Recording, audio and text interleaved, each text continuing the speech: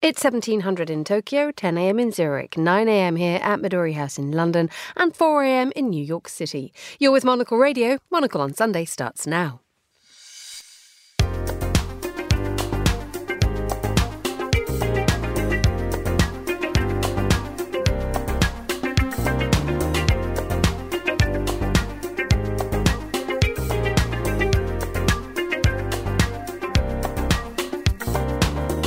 And a very good morning to you from London. You're with Monocle on Sunday with me, Emma Nelson. Coming up, Latika Burke and Yossi Meckelberg will be here to look at the weekend's papers. A very good morning to you both. Latika, what have you spotted?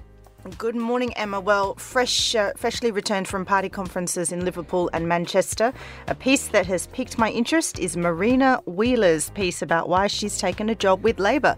Marina Wheeler, of course, being Boris Johnson's ex-wife. Wonderful. Yossi, a week that's dominated the news is Gaza and Israel. Good morning. No doubt it's Gaza dominating the headlines in all newspapers, but at the same time also yesterday Sir Michael Caine announced his retirement. Right, wonderful. Monocle's editorial director Tyler Brûlé will join us from St. Moritz, and we'll hear from our man in Ljubljana. Coming up from the Western Balkans with me, Guy Delaunay. Dirty buses and dirty politics go hand in hand in Bosnia, a surfeit of Serbian elections, and Ljubljana's going nuts over the price of winter snacks. Plus we cross to Turin, where Monocle's Carlotta Rebella will tell us about the Utopian Hours Festival. So a busy hour ahead on the 15th of October 2023, live from London. This is Monocle on Sunday. Live from London, this is Monocle on Sunday with Emma Nelson. And a very good morning to you. We have a very, very busy programme today. Yossi and Latika joining me around the table. A very good morning to you, both having had an astonishingly busy week, I assume. Yossi. Definitely. Yeah. Probably the busiest week for a very, very long time. And hard to, as well. I imagine nothing has been easy for you today. Of course, it's the one thing to be in front of microphone, being asked a question that many of them I don't have an answer, but still need to come with something reasonable. But also the emotional side of it, no doubt about watching all the pictures coming from Israel, now coming from Gaza, and looking at it, and also the sense of frustration that all of this could have been avoided had we just looked different or behaved differently and not wasting 30 years since the Oslo Agreement in looking what's wrong with the other side and actually trying to reach a compromise, a working compromise, and this would have saved so many thousands of lives. Yossi, you've been focusing on that for the last week. Latika, you have had to place yourself in a very strange place. You've been doing party conferences here in the UK. A bizarre situation. Yes, 2 weeks ago it was Manchester for the Tories. It was a reversal this year. Normally Labour goes first and then the Tories go second, but this year they swapped around and Labour was quite delighted with this. Tory conference was weirdly upbeat. I was expecting it to be more like a funeral service, but for those who were there, and it did feel a lot quieter than normal, they were very happy. But I think what that really shows is that this was all about a future leadership race as opposed to trying to bolster up what feels very much like a dying government. Labour, on the other hand, I was expecting to be super ecstatic as they're really now on cruise control heading into what looks like a likely return to power. Not really the case. It was a much more subdued conference than I was expecting, packed with lobbyists, Emma, packed with lobbyists. And I can't say that was overly pleasant. But of course, overshadowed entirely by the events in Israel. And in many ways, just politically speaking for Labour, that was a blessing because it enabled Keir Starmer to get away with another year of saying nothing, offending no one and winding down the clock on the election campaign. On a much more personal note, you have not one but 2 cups of tea with you. I mean, it's not often that a guest brings in double sustenance. Either you're desperately thirsty or, as I suspect, it's really darned cold out there now. One is coffee, the other is tea. And one of the weirdest things about conference, aside from the participants, Emma, was the weather. You know, usually conference season heralds for me getting back my winter coat out of the cupboard. This week, I didn't take a coat to Manchester or Liverpool, which is unheard of, and walked around in the north in October just in normal clothes. Weird. Really, really weird. Let's grab a little bit of autumn sun now. Let's head to St. Moritz. Monocle's editorial director, Tyler Brûlé, is there for us. A very good morning to you, Tyler. Have you dug out the wool socks yet? Good morning, Emma. Good morning, yes. Wool socks, not quite, but it's funny that we start on the topic of socks because it was one of those days yesterday that I moved from a no-seam sock to actually something that sort of rides halfway up the calf, because we went this week I was all over Europe this week, but the moments that I was in Zurich, it was still lake time. The lake was still 20 degrees. I would imagine that even 36 hours into what is definitely autumn now, it has probably dropped to something closer to 18 or so. But yesterday was a big decision. Do I bring out corduroy or not? And do I put on longer socks? And both happened. But I was about to say both have happened in our household, the longer socks. And like you, I was whizzing around a little bit, and I stood in Lake Geneva 48 hours ago, and it was boiling, and it was 26 degrees, and I have a touch of sunburn and wool socks. So my body doesn't know what's going on. Well, up here, and I'm speaking to you from just a little under 2,000 meters above sea level in St. Moritz. Sun is just coming over the mountains. It was absolutely bucketing in the lowlands, at least in the Zurich part of Switzerland yesterday. But then we came up the mountains and over the Julier Pass, and it was glorious sunshine, a little bit windy. And this morning is one of those amazing just moments that you have in autumn. The lake is still warm. You've got, or at least warmish, you've got steam rising off the lake. The birch trees, the tamaracks are starting to change color. And the sun is just coming over the top of the peak beyond. Gorgeous. It's one of those days where in Switzerland, you don't quite believe your eyes. You think something quite magical has happened. It's got the impression, though, that, look, we're in the middle of October here and we're still talking about travel and holidays and the fact that this is a warm destination. This is, obviously catastrophic consequences for the climate. But if you're running a hotel, this is something that's an unexpected sort of bonus, isn't it, as they stretch the season out? It's partly that. I think it's partly, at least in Switzerland, lessons learned throughout the COVID period as well, when so many Swiss decided to stay within national borders for holidays, and holidays and hotels, I should say, were generally open throughout the pandemic period. And one of the things that we saw was that properties, they did start to extend their seasons. You didn't have that moment where hotels open in the middle of June and then they close on September 5th and then they reopen just before Christmas and they close down again at the end of March. What we have right now are properties which have really stretched the season, and some are actually open now from June all the way through to April. And it's wonderful because partly it is a boost, of course, for the economy. It's great that obviously, and I would say it actually doesn't have so much to do with weather, as much as I think people's lifestyles, of course, have changed. People working remotely, but what's really good, Emma, is what it's done for the brain drain that you have in so many mountain villages and towns. Because if you're 16, 17, 19, 20, 21, and you feel that your village doesn't have a vibe because suddenly it gets shuttered at the beginning of September, it doesn't come awake again until Christmas, that's the draw then of Geneva, then Lausanne's and Zurich's and or maybe places even further beyond. And so now you have this metabolism and vitality starting in the mountains. And I think this is going to be something important to, of course, keep the young and hopefully bright in these high alpine valleys. And that's an absolutely important thing to do. It would almost change the identity of Switzerland. But you have been on your travels this week, and you've been in Paris. That is a city which is never short of tourism, is it? Indeed. And I think one thing that we noticed, and this of course has been such a discussion and everyone's scratching their heads a little bit saying, where are the Chinese? And in part, well, the Chinese, can't get close to any hotels because we've seen all of America. I don't know what is, I'd love to see what the spike has been for the U.S. passport offices, because, we always hear, about these classic numbers of how few Americans have passports. Clearly not anymore, because you had the collision of Chinese Golden Week with U.S. Columbus Day weekend, and it was incredible in Paris. It just felt like there was no neighboring countries. It was only the U.S. and China jostling for knickknacks at Galeries Lafayette. Goodness me, I can't imagine. How long did you could?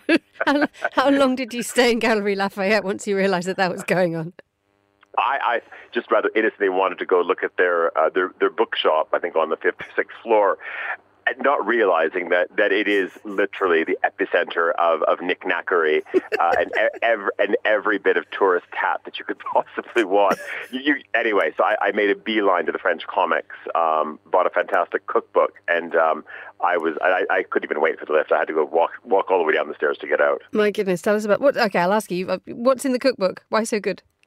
Well, the fantastic cookbook called "And God Created Feta," and it's by clearly a Greek cookbook by a wonderful art director based out of Paris. The book is in French, and you will probably even in French see it popping up on Monocle shop shelves quite soon, because it's just a fantastic celebration of Greek cuisine. Wonderful. We will be looking forward to, when we're nipping down to the Monocle Cafe, for a sort of sheep cheese based menu just rocking up in the next few weeks. I'm not quite sure what the Swiss will make of it. Work was taking you to Paris, wasn't it, and a collaboration? It was, and a little bit of a site visit as well. So, of course, we're definitely moving into the holiday season already, and we are going to do our first ever proper pop-up store in Paris, just behind BHV. So BHV, of course, being a wonderful department store at the bottom of the Marais, of course, very well known for probably having one of the best hardware and housewares, and the opposite of knick-knackery, just a wonderful basement level department where you can find, I don't know how many types of step ladders they have, but, and everything from wonderful woven carpet beaters to an array of paints and everything. So fantastic department store. Just out the back, there is a store belonging to a great French brand called Tiptoe. Tiptoe, a wonderful emerging design company, and we're launching a stool with them. And so that will be part of the pop-up, which will run from November all the way through to Christmas. I'm glad someone else has discovered the DIY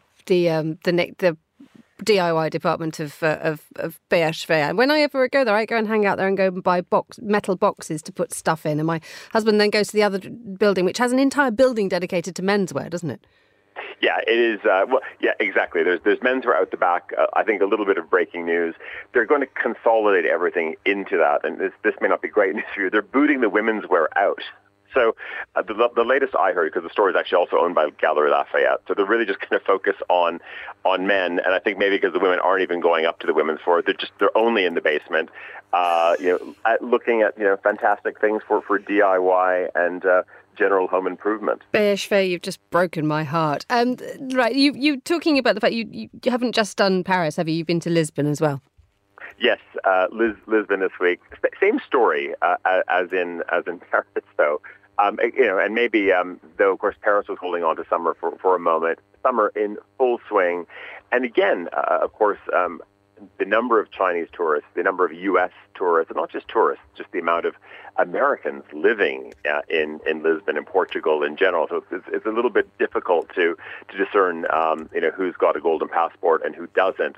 But you would like to know, I went on a bit of a discovery moment and I'm thinking there's a new book we need to do, which is just called, I think maybe something like Old School is the Best School or Old School is the Good School, because there are some amazing classic gems.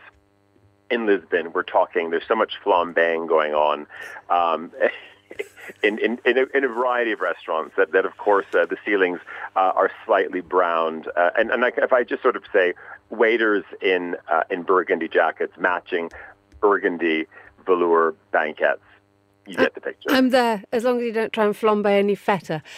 Tyler, thank you so much for joining us on the line from St. Moritz. The time here in London is 9:14. You're listening to Monocle on Sunday. Joining me around the desk are Latika Burke and Yossi Meckelberg.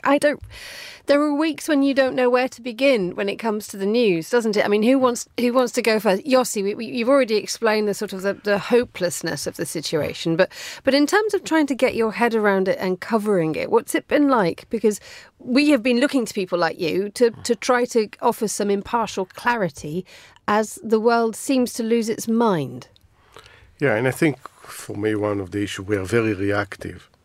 So something happened, then you get obviously many calls from everywhere. Actually here in this studio we discuss it so many times, and we have an ongoing discussion on the Israeli-Palestinian conflict, but most media outlets, this is only when something like this happens. And sometimes I said, journalists, why don't you call me when there are no people killed in the street and talk to me how we reach actually peace that will deal with the root causes of the conflict and take it from there and convince governments, international organizations, the leaders there that there is a sense of urgency. But only now of course there is a sense of urgency now because we see the level of killing and destruction. But should be a sense of urgency in between conflict and then to deal with the root causes, because only this is the only way to prevent the next round of violence. And then you go and talk to, there is an envoy of peace of almost any country as it envoys for the peace Israeli-Palestinian conflict, but they only can tell you that nothing can happen. And then comes between apathy and despair, and you look at the situation on the ground, not to justify any violence. What Hamas did last week is horrible. It's a war crime. There is no justification, whatever the conditions. However, we know where radicalization stands for, where it goes, where it festers. Why we don't deal with that? This is the great frustration. At the same time, you need to look step by step how you prepare the next disaster, what's going to happen the next week or 2 weeks, but never lose also sight what is the solution? How to prevent the other round of violence? I don't think in all my days I've seen such extreme reactions online. I think this is the thing that's absolutely come ahead, hasn't it? That not only are positions so entrenched that they're getting deeper and deeper and deeper, and one wonders how on earth you even begin the path to even sort of verbal reconciliation. I mean, you noticed, haven't you, Latika, that before we came on air, you were saying that we look at Ukraine and the Russian invasion of Ukraine, and the lines were kind of drawn there, that it was like you were either sort of pro-Russia or very, very pro-Ukraine. But this is global, isn't it?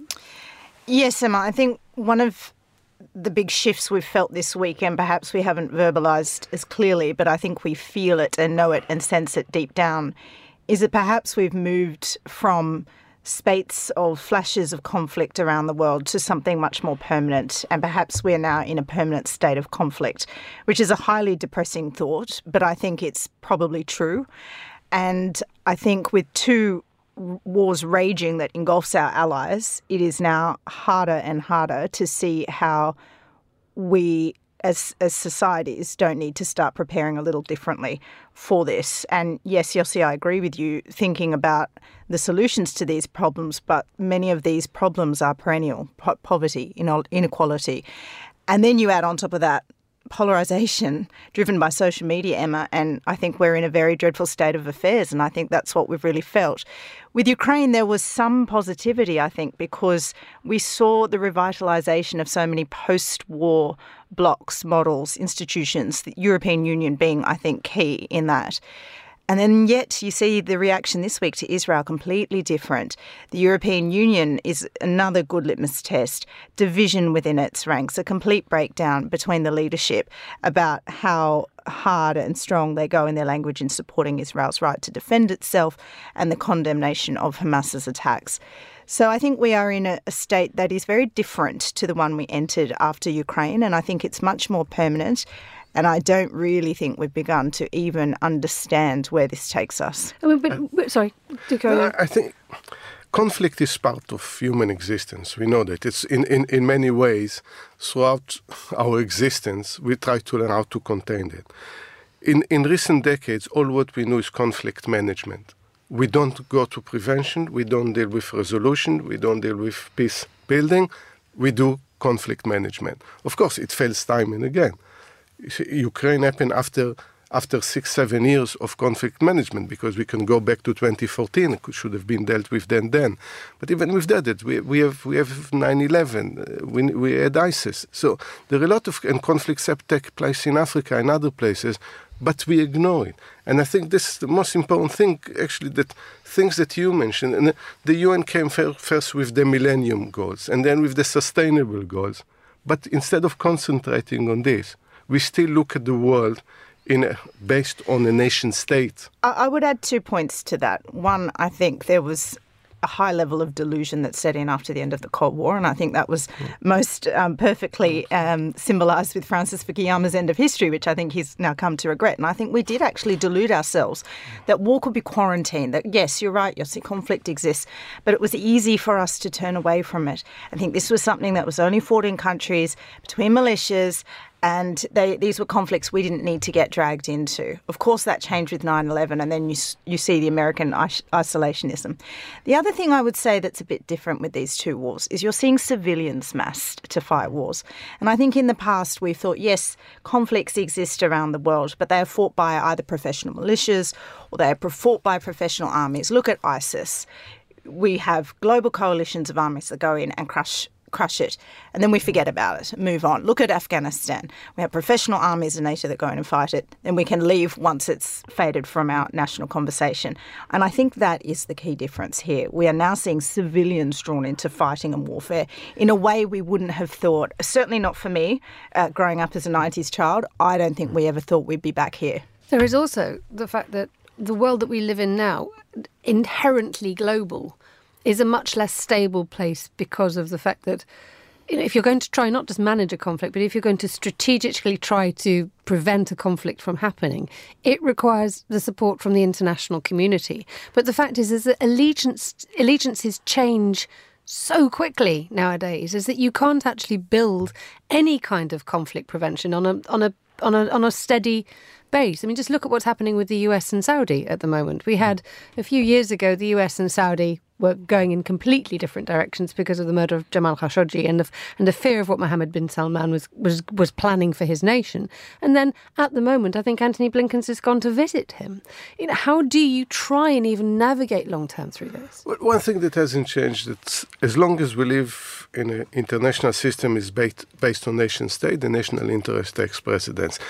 The question is how you interpret the national interest. And the way we see it, the world is very adversary, is a hostile. And I completely agree with you about Fukuyama. I think it was a sedating sort of book for too long. And then it's a very good way to describe it, sedation, yes. And then I think seductive and sedating at the same time, because it was... Because we want to believe it, right? We want to believe that we're going to live in peace. Yeah, if this will be right, we can actually concentrate on the economy, and we forget that some of the economic system actually pushes us into war, not the other way around. And whether it's on environmental issues, it's on human rights issue, and so many other issues. So in many ways, we need to change the discourse. We need even to how do we discuss politics? Again, when I said we should be united in days like today, that we shouldn't deal with politics like it's a football match.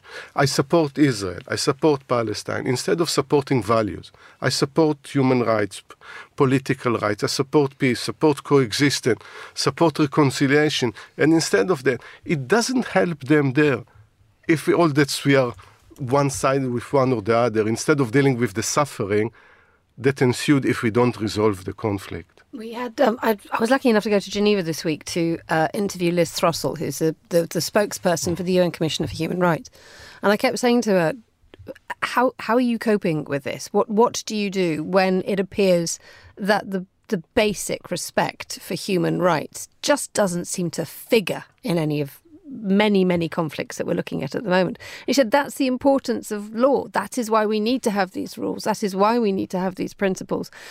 But one sort of got the impression that this was just sort of screaming into the abyss when you realise that, yes, they are.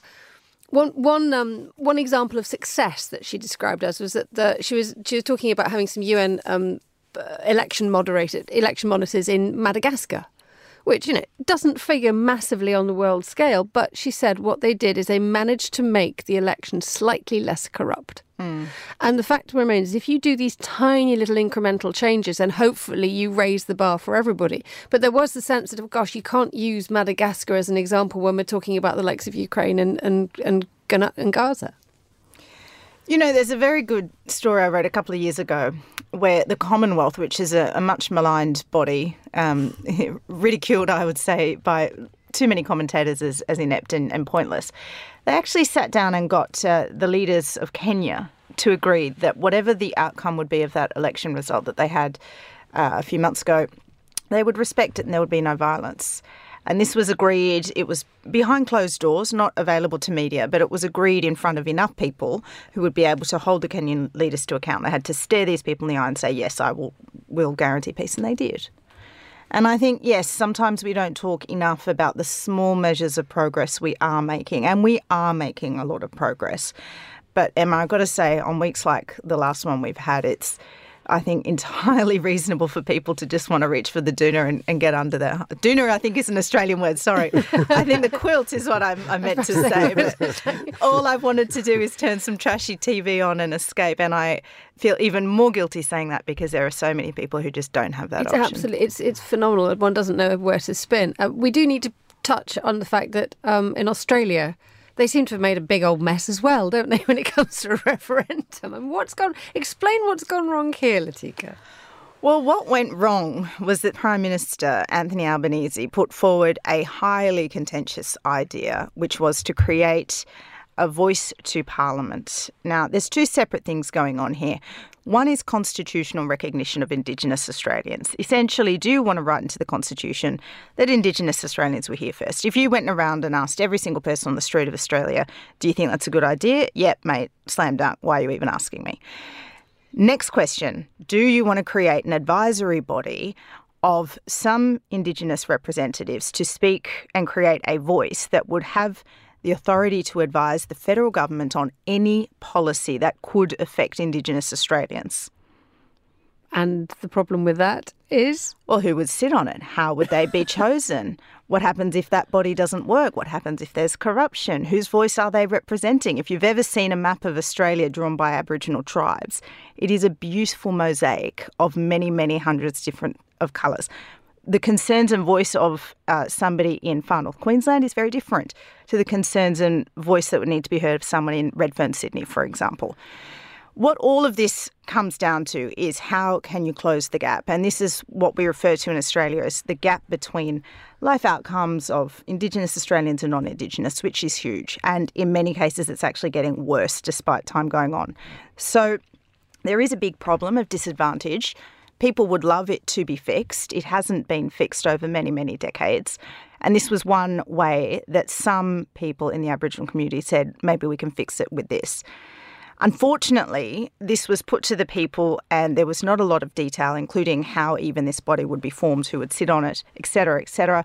And the people turned around yesterday and said no. And not only did they say no, they said, no way, Jose. It was an overwhelming, emphatic rejection. As we sit now, it looks like this could be as high as 61% no nationally, and no state in the entire country voted yes. And that was a surprise to me. I thought Victoria, the most progressive state, would vote yes, but they actually had an extremely high no vote of 55%. So what we have is a situation whereby we are supposed to be more inclusive, we're supposed to sort of face things as they are and come up with a practical solution, and yet you can't even get past the word go. I mean, where does this leave Australia now? Because everybody will start to look afresh at the relationship between communities. Bitterly divided. And it's one of the great tragedies of this referendum. The opposition leader, Peter Dutton, who did not support this, and you cannot get referendums up in Australia pretty much anyway, but you certainly can't without bipartisan support. There's an extremely high threshold to change the Constitution. You have to have a national majority and you have to have 4 of the 6 states agree. So this is to stop results like Brexit, essentially. You can't just have, 52% of the country say, yeah, that seems like a good idea. You have to really have a considered way to go about it. And so the opposition came out and said, well, this was the referendum we never had to have, and all it's done is leave the country really divided. And there is some truth to that. The Yes campaign were very, very lacklustre. It was very confused in its messaging. And the Prime Minister, who only governs with a 2-seat majority, but sometimes behaves like he won with a whopping landslide, was perceived very widely not to have done enough to campaign for this, was not a good campaigner himself at the last election where he just scraped over the line despite a very, very old, tired, ageing Conservative government. And now he heads into a federal election next year, very bruised. And what does this leave for the rest of us, Yossi, if Australia can't even have a sensible discussion about something which, in theory, if you do sit down long enough and you think about it, then there seemed to be no problem with this, and now it seems to have made things much worse. Yeah, from afar, we always think about Australians more sensible people. Yeah, you're a bunch of grown-ups, That's not what I hear, trust me. In quieter conversations, most people say, the Australians, they're a bit racist. Yeah, but two things. Since 2016, the word referendum is not a word that I'm using. Because you see, secondly, not a referendum that goes straight yes or no. It has to be a way more, smarter question. A maybe box. Maybe should be too, but something that have more meaning. But the third thing, again, I'm no stretch of the imagination expert on Australia, but when I looked actually just now, the indigenous people are less than 4%. Why people are so afraid? What makes people overwhelming to be afraid? Population of 4% that obviously has been wronged for 250 years. And that's... So there's a couple of answers to that, and it is a good question to ask, Yossi, so I'll try and answer. One, the Indigenous representation in the federal parliament is actually outweighing their proportion in society, which is great. That is the first time we've had that in the federal parliament, and it's a real sign of progress, and that's very positive. So people have clung on to that and said, look, we actually don't need your voice because you're getting elected in huge proportion, and your voice is heard in the parliament where you are elected by the people and accountable, and can be removed if something goes wrong with your governance.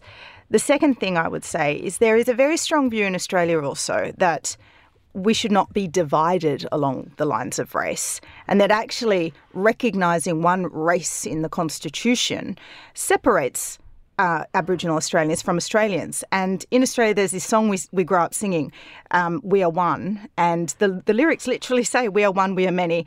And the whole idea is that there is no difference. So that in itself was a big problem and a big factor for the Yes campaign. A lot of people don't want to see a division between an Indigenous Australian and an Australian because they actually think we're all just one Australian. You're listening to Monocle on Sunday with me, Emma Nelson. Joining me around the table are Yossi Mekelberg and Latika Burke. And we head now to Ljubljana. A very good morning to you, Balkans man, Guy Delorney. How goes it where you are? It goes a bit rainy, to be honest with you, Emma. We were just complaining before I go on air that it's... Yes, we're well into misty, moisty season here in Ljubljana, and people who don't come from this city tend to complain about it, or even people who are from this city complain about it, because we're in a little bit of a bowl here with mountains surrounding us. But of course, that means when it comes to autumn and winter, all the dreadful weather just descends upon us, and it can really start to get to you after a while. And actually, I'll pick you up on that one, because I used to live in Grenoble, which was surrounded by mountains, and it has the strapline for the tourism thing is at the end of each road a mountain. It's a quote by the author Stendhal, and it was seen as a selling point. Yet after about 5 months, we all went absolutely bananas. Do you get that feeling that the walls are closing in? Yes, absolutely. It's been a bit better this year than it has been in some previous years. But we can remember when we first moved here and the children were starting school. It was almost like that was the cue for the rain to start falling and for the days to just start closing in. And this beautiful picture book old city of Ljubljana that we had wanted to move to, longed to move to, and desired to live in, suddenly seemed like a very grey and unwelcoming place. You are from the northwest of England, Guy. You are obliged to take your as am I, you're obliged to take your weather with you. Right, tell us about... At least we have the sea in Liverpool. Tell us about what's happening where you are, apart from the rain.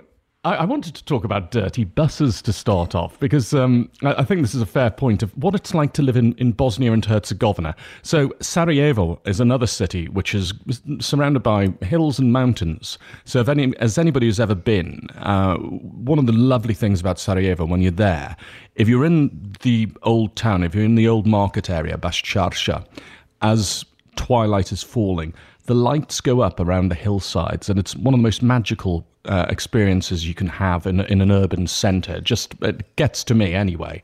But Sarajevo still suffering from being in the capital of this ethnically divided hodgepodge of a country, which is racked with political dysfunction.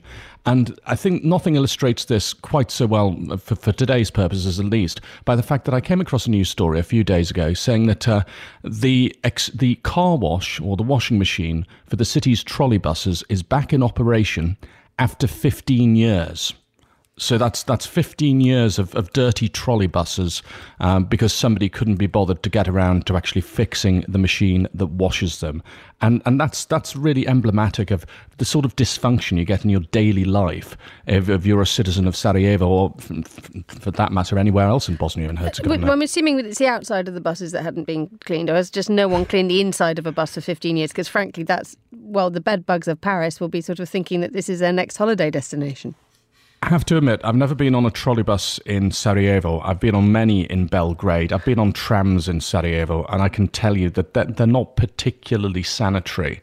And again, they're a sort of hodgepodge. They're other cities' cast-offs. So you find old Dutch trams creaking around on the rather wobbly rails of Sarajevo because they've been donated. The Dutch didn't want them anymore, so the Sarajevans have got them. And of course, they don't run terribly well. We've got all these ridiculous layers of government, like I always say to people, 3 presidents, 14 prime ministers, 2 ethnic entities. It's no wonder that, somewhere down the lines, things are siphoned off, sliced off here and there, and the actual business of looking after a city, looking after a country just doesn't get done. So we have clean trolley buses, but so you mentioned a slightly mucky, complicated world of politics. Mucky, I'm not quite sure. What's going on with that? So I mentioned these ethnic entities, and so we've got the Federation region, which is where most of the Bosniak Muslims and Croats live. And then we've got Republika Srpska, where the majority are ethnic Serb. So these regional governments actually have a lot more power than the national government, which is weak and generally useless. And the president of the Republika Srpska is a man called Milorad Dodik. And if you follow the region, this is a man who's just a headline generator, a one-person headline generator, because he's generally agitating for some sort of secession or independence for Republika Srpska. And he's been doing this for years. Generally, the general thinking of people who follow these affairs is it's all cover for him to just enjoy power and enjoy the fruits of that power. He enjoys dividing, controlling and profiting. But he's in court tomorrow, and he's been brought up for ignoring the decisions of the International High Representative, because there is still one in Bosnia. People probably remember Paddy Ashdown holding that position a couple of decades ago. And the current incumbent is a German politician called Christian Schmidt, and he has made various rulings over the past year which Milorad Dodik has ignored, and he's now up in court for it because it's been made a criminal offence, and he will be entering his plea tomorrow. And this will be very interesting to follow this trial because it will illustrate to what extent the International High Representative and the national institutions, which is to say the courts, have power over these extremely powerful regional ethno-nationalists like Milorad Dodik. Finally, let's talk about the price of chestnuts. That's a subject that's burning a hole in our newsrooms here in the United Kingdom. So please tell us all. Well, this is one of the advantages of autumn and winter in Ljubljana, Emma, is the chestnut vendors come out to play. How do you feel about roast chestnuts? Right. That's such a complicated question for me because I was once violently ill next to a chestnut stand, and as a result, every time I smell chestnuts, then you get it's quite a visceral reaction that comes from me. I bet you weren't expecting that, but yes, chestnuts are a thing for me. So I was expecting the usual thing of, they taste like a roast cotton wool and things like that. I mean, that's the usual complaint, isn't it? No, they make me violently ill. So. Oh, well, there you go. They make you violently ill. And to tell you what's making people sick here in Ljubljana is that the price of these chestnut concessions, because you get these little green huts which have got enough room for somebody to stand inside and have a brazier out front roasting the chestnuts. They have an auction for them from the municipality for each of these pitches around the city. And the most expensive one, can you, well, I've put it in my briefing notes for you, so this is, if you've read them, you know already, but how much do you think for the winter months the maximum price for one of these chestnut stalls might, what's the maximum price one of them's gone for? Well, I know the answer to this, so I'm now going to throw it open to the floor with Yossi Meckelberg and Latika Burke being asked. Just briefly repeat the question for our guests. Again, the price of a chestnut stall, to operate one in the centre of Ljubljana in Prešeren Square, which is smack in the centre of the city, how much would you have to pay to operate, how much would you have to pay the municipality for the privilege of operating a chestnut stand throughout the autumn and winter months? Latika, you're really thinking about this. I'm so glad you've asked this, Guy, because when I walk across the bridges of London, from North London to South London, across the Thames, and I see all these vendors, I'm always wondering this. How much does it cost them to sell their nuts? And, do they actually make any money when you're selling them for kind of £1 a cup? You're buying for time here, Latika. I need some Look, some numbers. I don't know, because literally this has always plagued my wonderment. I guess maybe, a couple of £1,000? Couple of £1,000. How about you, Yossi? How often have you thought about chestnut vendors? It's clearly something Latika loses sleep over. I do.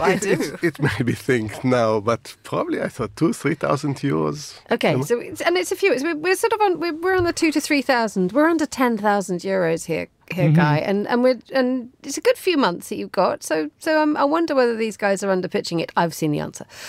Yes, Guy, they are. Help us. So the starting price for the auction was €9,000, and the winning bid was 51,500. What?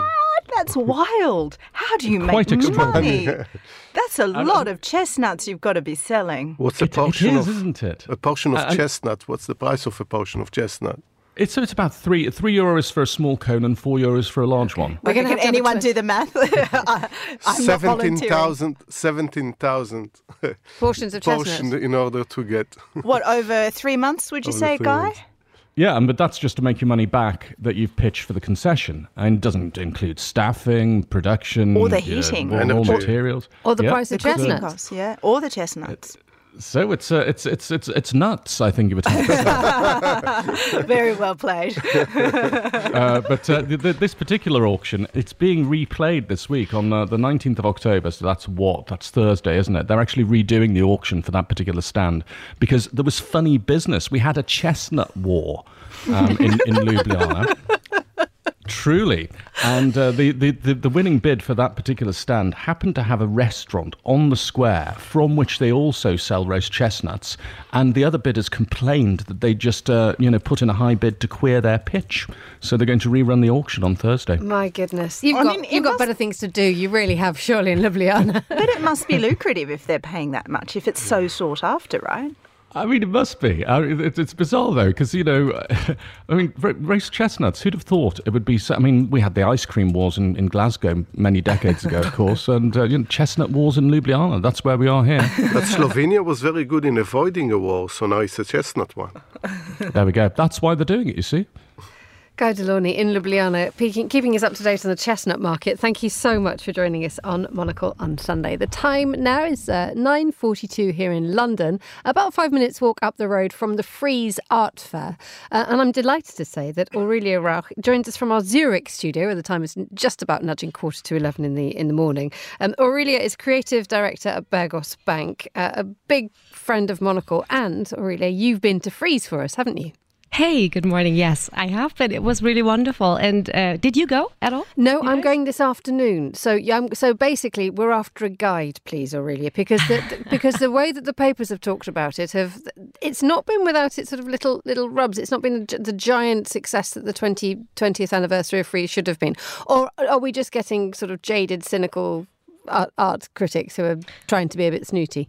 Well, I guess if you're talking about the main fair, I would agree that it was a bit average and there wasn't, this kind of verve that we had in previous years often where there were really very big hitters and surprises and sort of these incredibly breathtaking installations.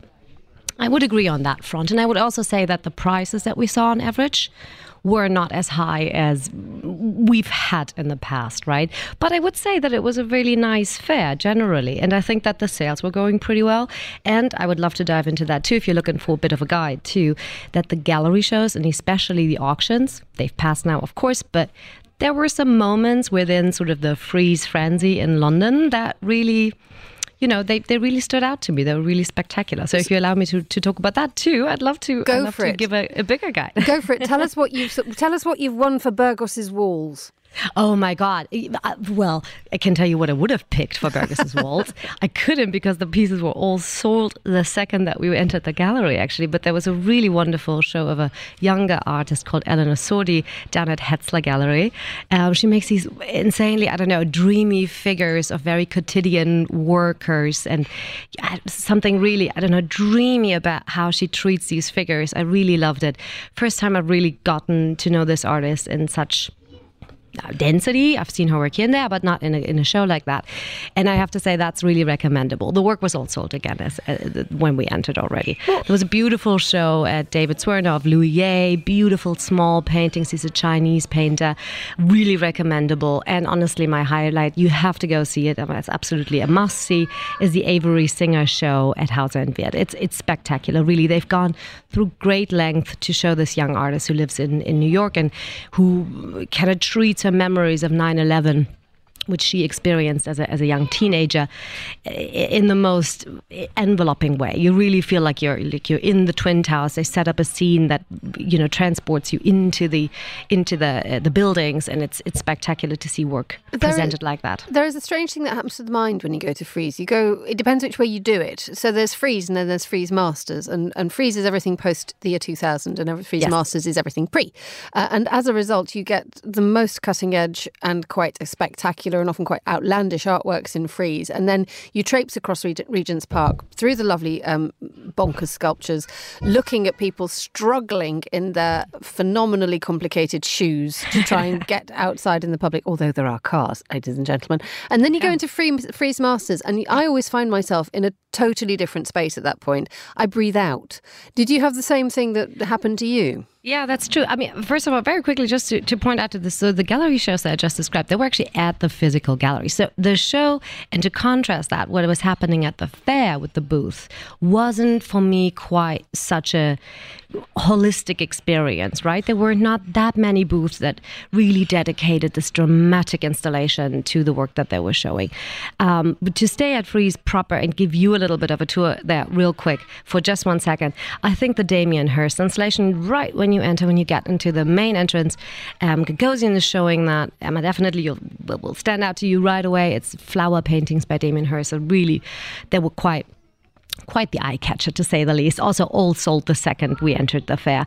And there were here and there a few works that really stood out to me. And Frieze Masters, I completely agree with you. It's, first of all, that transition through the park really puts a moment, right, between you and the artwork, and you kind of have this London experience. I mean, you live there, I don't. So every time I walk from one fair to the other, it's just so beautiful to have the city, the park in this way around you. And yeah, I completely agree. It's just a completely different pace and a different vibe, and it's much more tranquil and much more taken care of. And I always enjoy the Frieze Masters a lot too. Yeah. Aurelia Rauch, thank you so much for joining us on the line from Zurich. You're listening to Monocle on Sunday with me, Emma Nelson.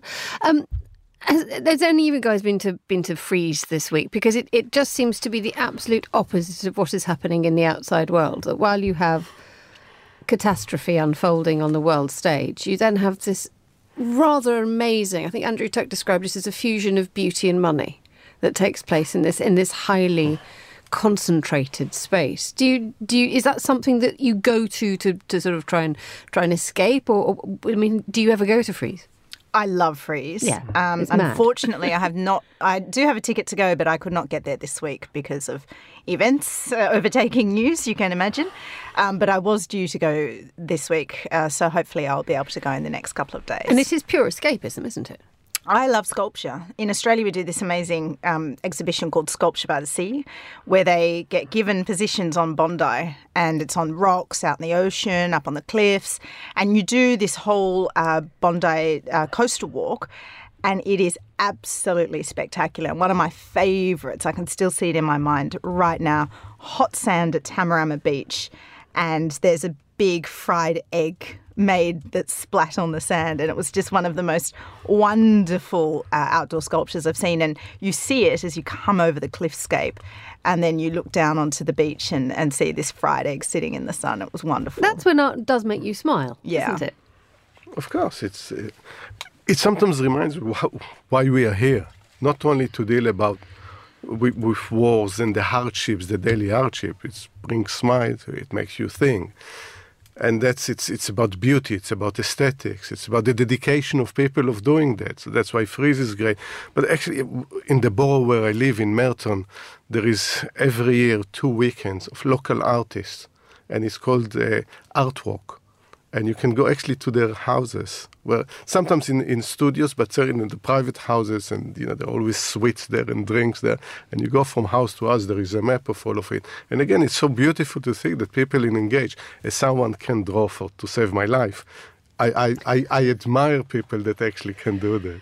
Thank you very much indeed for that. We've got a busy programme. We're going to go from, we've already been to St. Moritz, we've been to Ljubljana, we've been to Zurich, and now we head to Italy. We're going to Turin because our senior foreign editor, Carlotta Rebello, is at Utopian Hours, which is a festival about city planning. Your natural habitat, Carlotta. How are you feeling this morning? Buongiorno, Emma. Good morning. Buongiorno. How is Turin?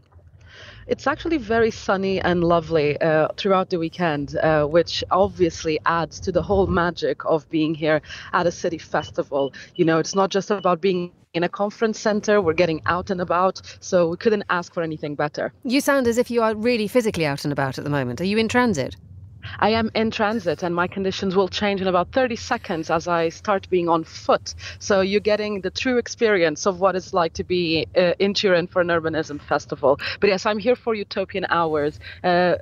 Always happens in October, gathers people not only from Europe but from all around the world, talking about the issues at stake. And this year's theme is all about a manifesto for a new city making. And yesterday had amazing talks by the chief heat officer from Freetown in Sierra Leone, and the challenges that are happening there. We also were hearing about the war on cars, and if listeners recognize that saying, is the movement that turned into a podcast in New York City to reclaim space from automobiles in our streets. So those were just two of the highlight conversations that were happening yesterday, and that show you the scope of just how the conference is shaping up. I'm now going to ask you to do that broadcasting equivalent of tapping your head and rubbing your tummy while you get out of a car and try to maintain a conversation live on the radio. So we shall keep going, and tell us if you need a break. But one of the things that we often talk about here in when it comes to cities is placemaking. How huge a subject is that still? Oh, it's a huge subject, and if the conditions now sound different, is because I have indeed stepped out of the car. I am multitasking, Emma. But yesterday on placemaking, we had an amazing session with an international panel. So we had Petra Marko from Bratislava, and whose listeners might be familiar. She's a regular guest on The Urbanist and works with cities and advocacies to really increase the awareness of placemaking. We heard as well from Scott Francisco. He's the co-founder of Cities for Forests, an initiative that started in the United States and has spread across the world to connect urban areas with sustainable production of wood. So imagine if for your placemaking exercise, you might want to deploy park benches and tables. Let's make sure that the furniture you're building actually helps communities. So one such example is right here in Turin, where they used sustainable and considerate wood that came from the Congo Basin. Another guest that was on stage as well, Bram de Wolfs, he's the founder of Urban Foxes in Brussels, who basically is the charity responsible for making sure one of the city's main boulevards is now pedestrianized. It took a decade, but they did it. So all of these people came together to really show how creating spaces with people in mind really works and makes a difference. And the sounds that you might be hearing now in the background is a tram skipping through the city of Turin. It's a busy morning.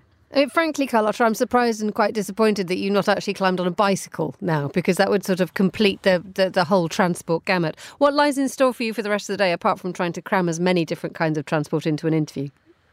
Well, so for the rest of the day, we are now going to go on a royal walk. So this is a new circuit that has been developed by Torino Stratospherica. That is the group that's behind Utopian Hours, an urbanist organization. And they connected 3 parks and areas of the city center that really didn't have an official way of moving around. And that's something that they launched this summer, and it's proven to be a success. People really have engaged with the route that they've planned. And this includes, wayfinding maps, all this sort of stuff for you to find out about what you're seeing on the way. And not only tourists, but mainly residents have really rediscovered their city by engaging in that. So that's what's in store for the morning. And in the afternoon, we're going to head over to Corso Farini. This is an area near the university where a small pocket park that was frankly abandoned and misused separated the two highways and now has been transformed in an area for concerts and cafes, and the population really is engaging with it. So that's what's in store for me today. Carlotta, go and enjoy it. Thank you so much for joining us on the line from Turin. That was Carlotta Rebello, our senior foreign editor. You're listening to Monocle on Sunday with me, Emma Nelson, Latika Burke and Yossi Meckelberg. We've got about 5 minutes left. No, about 3 minutes left on the programme. So you wanted to talk about Michael Caine. Quite unsurprisingly, headline is 90-year-old man retires.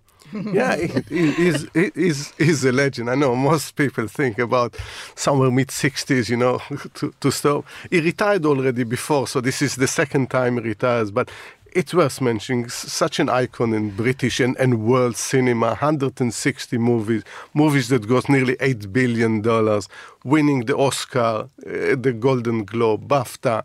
So, and also someone from very modest background with his Cockney accent, but capable of playing so many different characters. We see some actors that can play in their entire career one role basically in different movies, and here is someone over 8 decades played and acted in so many different and interesting movies. I think there's something in the water southeast of London, Emma, because Michael Caine is a southeast Londoner, as am I. And a couple of weeks ago, I went to the Rolling Stones.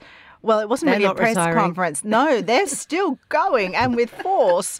I went to the launch of their new album, Hackney Diamonds, and boy, they've still got it. I've got to say, I was really, really impressed. There are some really good vitamins being taken at that stage. I'm not sure just vitamins, but I'll leave that there. I think probably now at their age, it is just vitamins. They must rattle with sort of vitamin B and others. I just found that really quite funny that he said that there are no more leading men at 90. And I think what a total shame. There's an article at the back of this month's Monocle magazine where we've been to Milan and we've taken photographs of women who walk around the streets who are in their 70s and 80s, and they are the smartest, most wonderful women. They're dressed so beautifully, they're so elegant. And I showed the picture to my 86-year-old mum and she said, I would love to be able to look like that, she said, every single day. And I thought, gosh, we need space for aspiration at every age, don't we? Yes, and I think if in ancient history the sages were the old people, you go for advice. Since the invention of social media, it's only about youth. Forgive me for saying that. And it's only about youth. And a lot of people are very happy to share their inexperience with us. So we need to find a balance between those who are, have youth and vitality and bring new ideas, but also listen to people with experience. And as people live longer and longer, to make a way to integrate between both. Do we need to ring Sir Michael and tell him to get back out there? I think the conversation is changing, actually. I think you're seeing a lot more people of different ages on TV. I think in some ways it's a little difficult because you're seeing lots of 40 and 50-year-old superstars who look amazing and look maybe 20 years younger out there flaunting their 50 years of age. A lot of vitamins there as well. Yes, I think maybe a little more. But I think it's a conversation we have to have. But I do actually also think it is changing. I think age is being treated with a bit more seriousness, and I think we're getting there. Well, I'm afraid time's run out on us today. The time here in London is 9:58, so it's time for me to say thank you to all my guests, Yossi Meckelberg, Latika Burke, Carlotta Rebello, Aurelia Rauch and Tyler Brûlé. And thanks to our producers, Desiree Bandley and Mariella Bevan. Our studio manager was Mariella here in London. Desiree was in charge of it all in Zurich. I'm Emma Nelson. Monocle on Sunday is back at the same time next week. But until then, enjoy the rest of your weekend and goodbye.